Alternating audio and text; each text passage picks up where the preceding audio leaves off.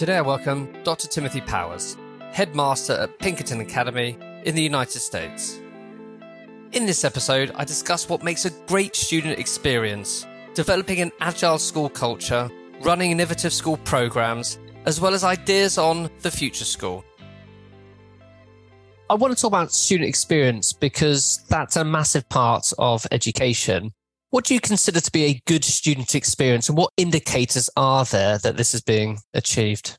The experience, it all culminates with graduation and getting to that point. But the learning, the growth, the ups and downs that students go through throughout their time, the academic successes and also the social aspects of it. So there's so much more than just going to classes and taking your math, your English, your science, social studies, all those classes, trying different ones. We have a wide variety of classes. So seeing students that get excited about a different path or trying to take a class or seeing, maybe this is something that interests me, it helps with the student experience. But then seeing them struggle and seeing them overcome the struggles to whether it's earn a good grade or to be able to be in position to take a particular class, seeing that ups and downs throughout their time. For indicators, you always have the data, you have the grades, you can look at that, getting to the graduation point. But there's also a lot of intangibles, looking at the co-curriculars and how are those connected to the classroom. So there's the athletics, then there's other clubs, and then there's clubs that are tied directly to classes. So seeing what kind of participation rates are going on there. And I think the other part too is looking at our campus before and after school in particular, because the bell ring and then the campus is empty and no one's here, then there isn't that connection, there isn't that student experience. But when the end of the school day ends, there's still a lot of students that are here because they're involved in different things. They come back for events. So sometimes some of that's hard to quantify in a particular number, but you get the sense and the feeling that the students are connected to the school and to the community, and that all plays into their whole student experience.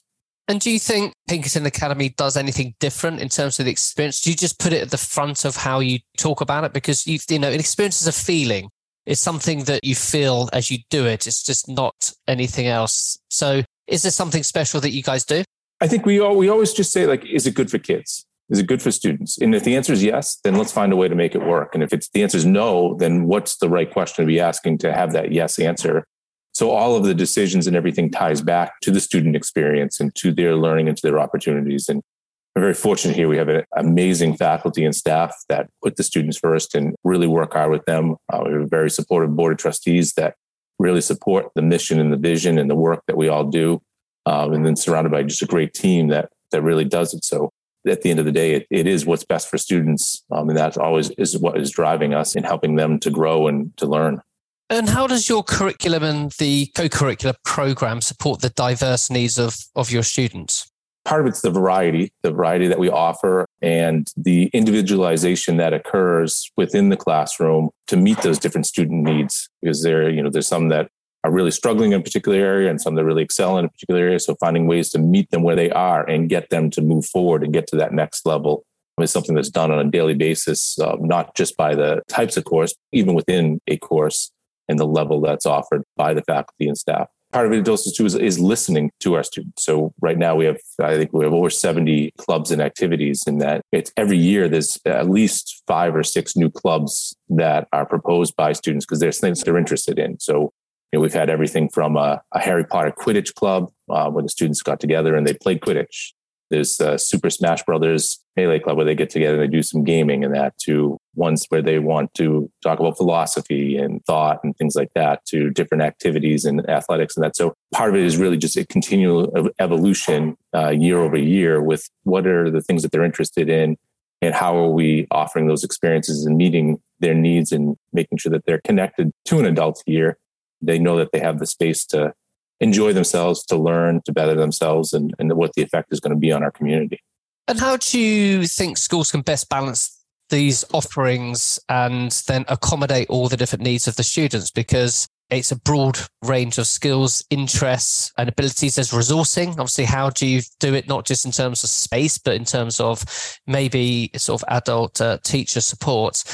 And then how do you get them to think about the different options? I love the idea that you say, well, just come with an idea. How do you manage this balance? It's definitely a challenge because there's a wide variety of needs and likes and that. So I think part of it is always looking at the future and where are things headed to make sure that we're working towards that. But then with the ideas pieces, it's not just the student comes up with an idea and say, okay, here's my idea. And then we have to figure it out. Part of it's working with them and saying, like, you have this idea that's great. Who's going to support you and who's going to work with you? So finding a faculty member that could be the advisor for the club.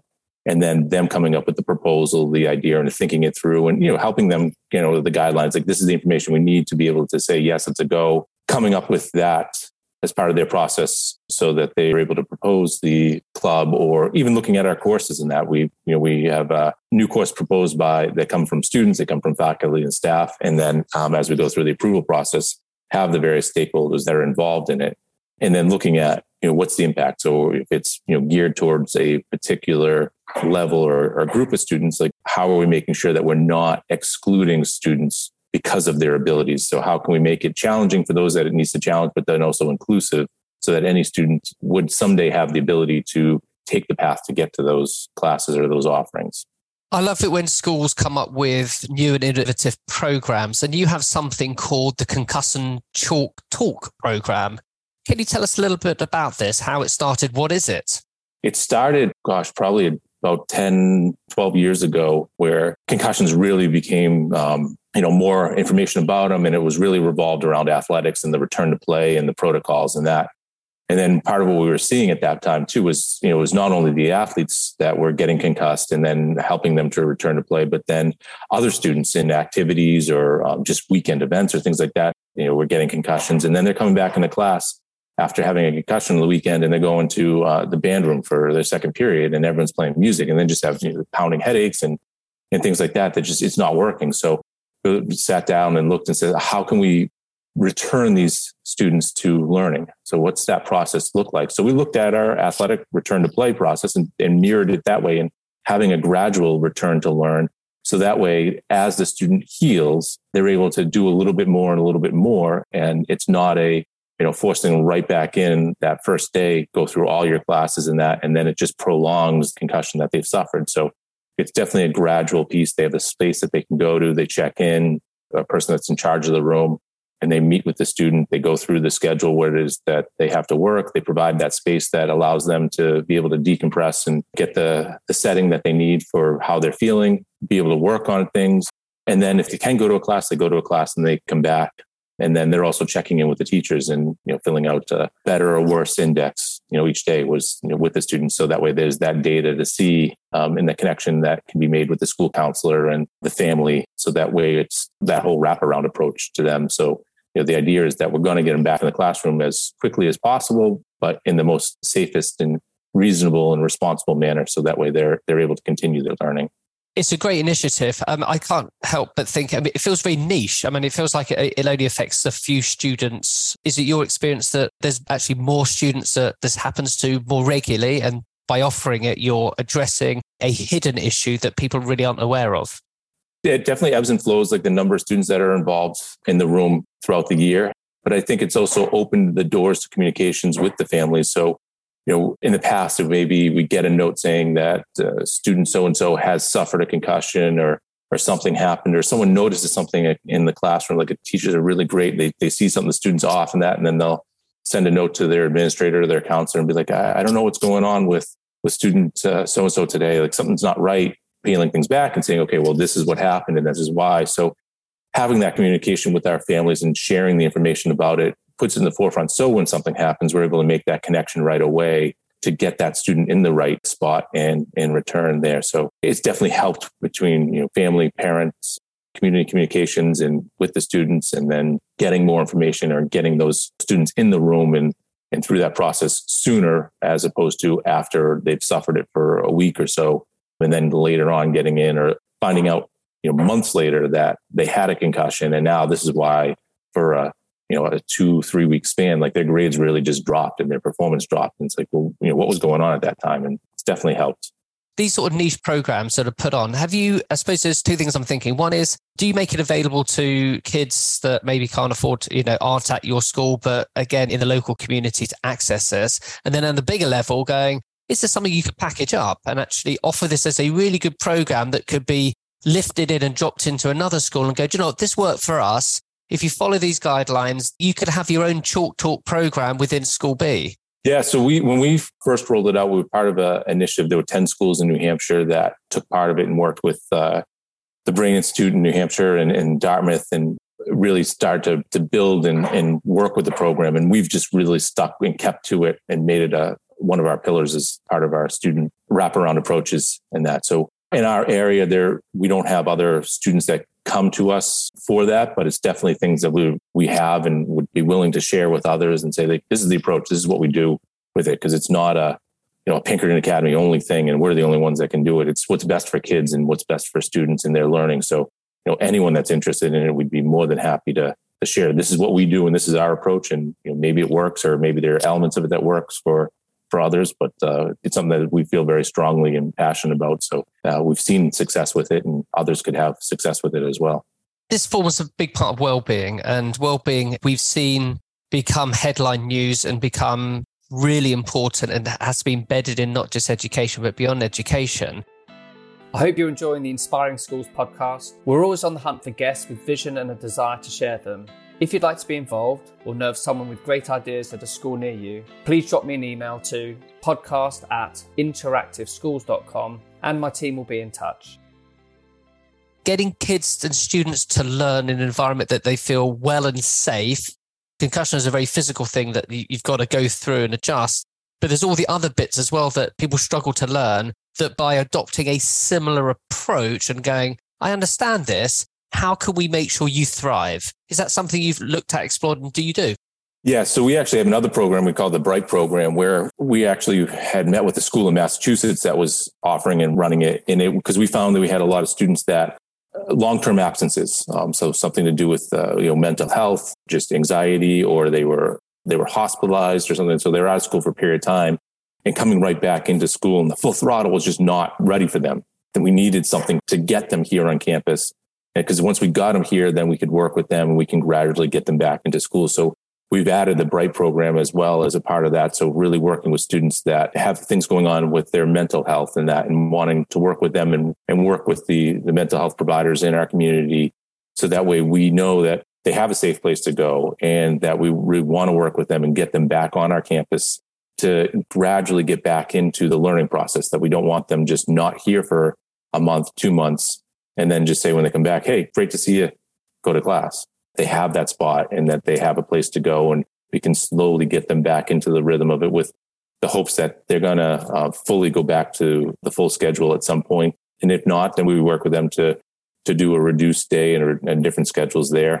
And we also have added an alternative learning community, our ALC program, where we had contracted it out, where it was a smaller, shortened day and different elements of it that we've now taken in-house, where we have students that are in a smaller setting. So they're on campus, but they're on the opposite side of our main campus. So they're still part of our community. They still can take some of our CTE classes and our classes and that, but they are in a setting where they're going to be one of 15 students with 2 teachers and a program para that works with them on all their classes to get them to either get caught back up with their credits, or to work with them through some things that they have going on, because they just need a different setting for, it could just be a short period of time, or it could be a semester, it could be a year before they rejoin the main campus and that. So it's definitely been a thing where we've looked at multiple facets and multiple ways that we can connect with the students and get them in that safe environment that works for them.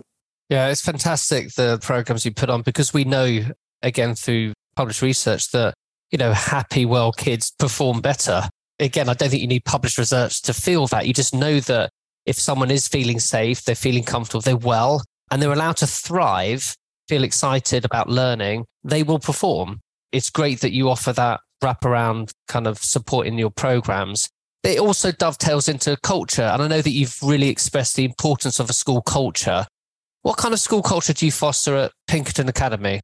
Culture is important, because that's the heartbeat of what's going on. And we definitely have a student-centered school culture, and also an employee, faculty, staff-centered culture as well, that the focus is on the students and getting them to the end goal of graduation and give them that valuable experience there.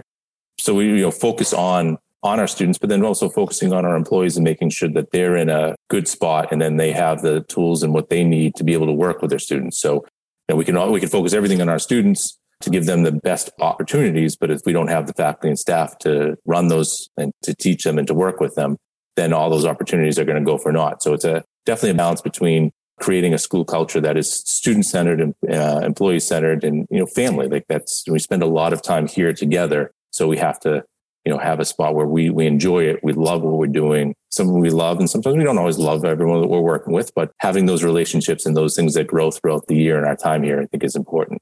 Professional development plays a massive part in ensuring that the culture is supported and it can grow.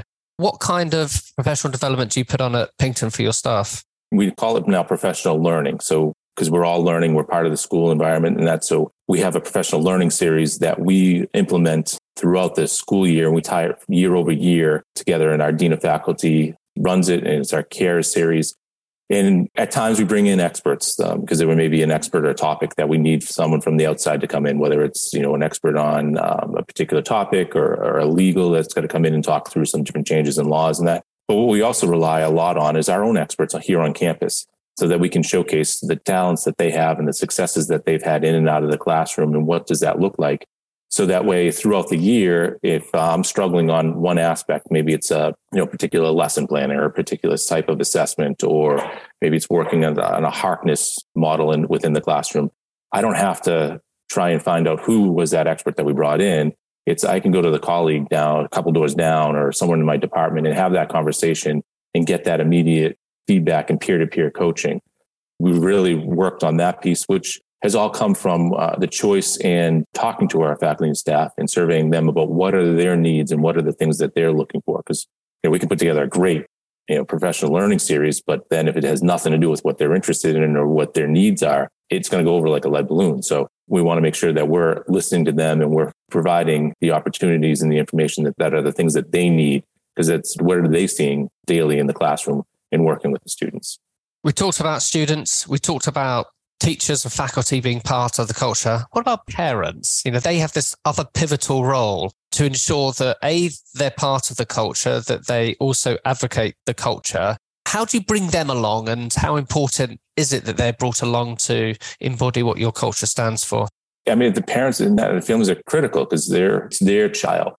If we just ignored the parents, then we're ignoring a big stakeholder within our community in that. So part of it is, communicating with them on a regular basis, having nights and information nights that they can come to, that we can share all the information and, whether it's formal presentations, but then also, there's a lot of informal stuff. I think the one thing we learned going through the pandemic was the importance of communicating and sharing information and, doing that on a regular basis and weekly basis that we've continued every week. On Friday, there's a head of school, a blog post that goes out to our community and it shares just different things, whether it's things that are coming up, or information that's been shared by another school member, whether it's an administrator or a staff member, about a particular topic or successes. These are students that have succeeded or faculty that have succeeded in different ways. So sharing that and then listening to them when they respond. So, it's not uncommon to send a message out and to get responses back, whether it's, hey, this is great, or, what about these topics or these things, or how are you engaging in these ways? And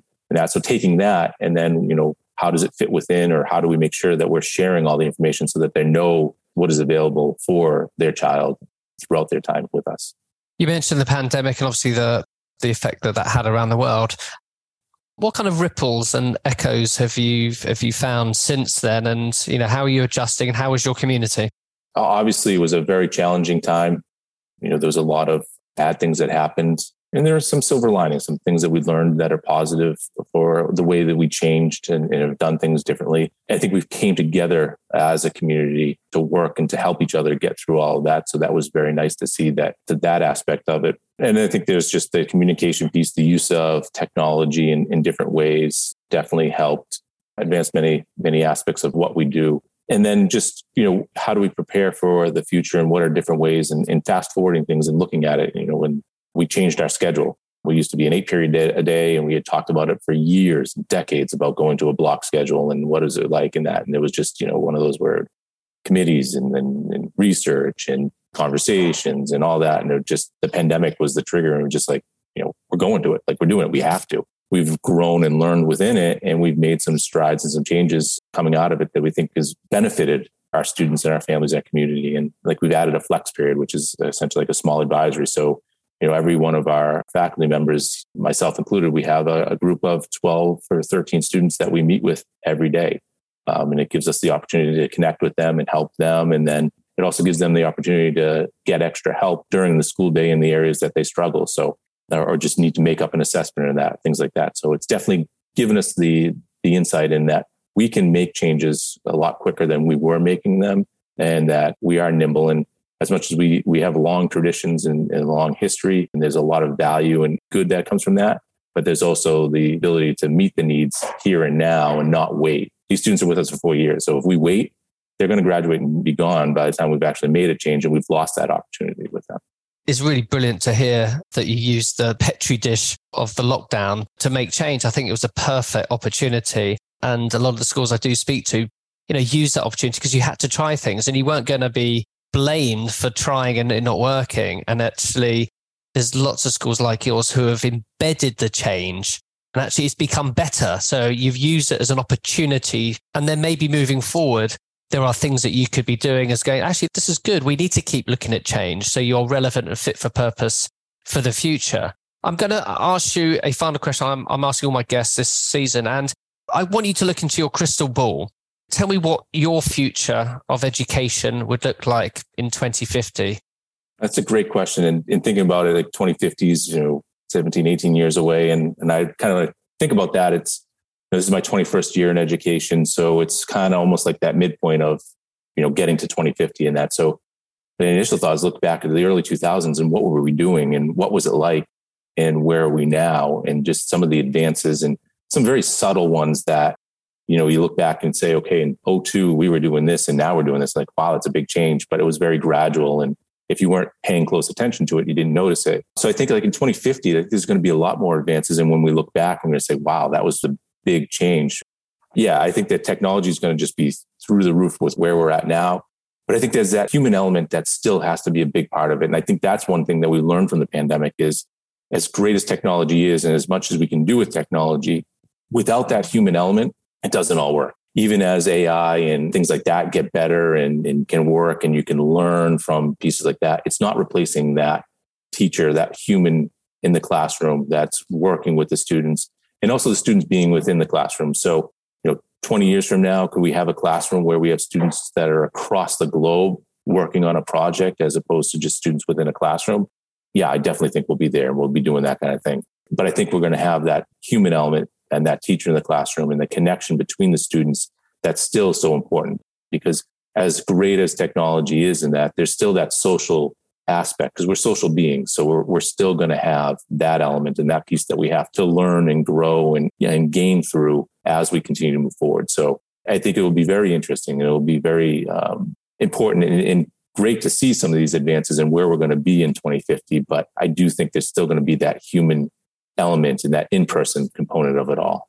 The human is the big part of it. And we ignore the human at our own peril by thinking technology is going to save us in some way, or all it's doing is making things more efficient and they're making things more immersive, quicker, faster, accessible. But, when you're teaching, I suppose it's being able to bring in the right technology to augment learning that the human still needs to do. So I do hope we still have people, the humans in classrooms. I agree. I think having the idea that you can get inspired by anybody around the world is something quite exciting. So I can get excited, inspired on different subjects from different schools on any part of the planet, but you still need tutoring, right? It's still, okay, you've inspired me, but what's the practicalities? And I think great schools will adapt to that model. Yeah, I mean, it's going to be an interesting few years, let alone the next 20 to 30. It certainly will be. Thank you ever so much for finding the time today to join the Inspiring Schools podcast. You're welcome. Thank you, Simon. You can connect with me on Twitter, Instagram, and via LinkedIn. Remember, keep inspiring schools. We need more future school thinking now.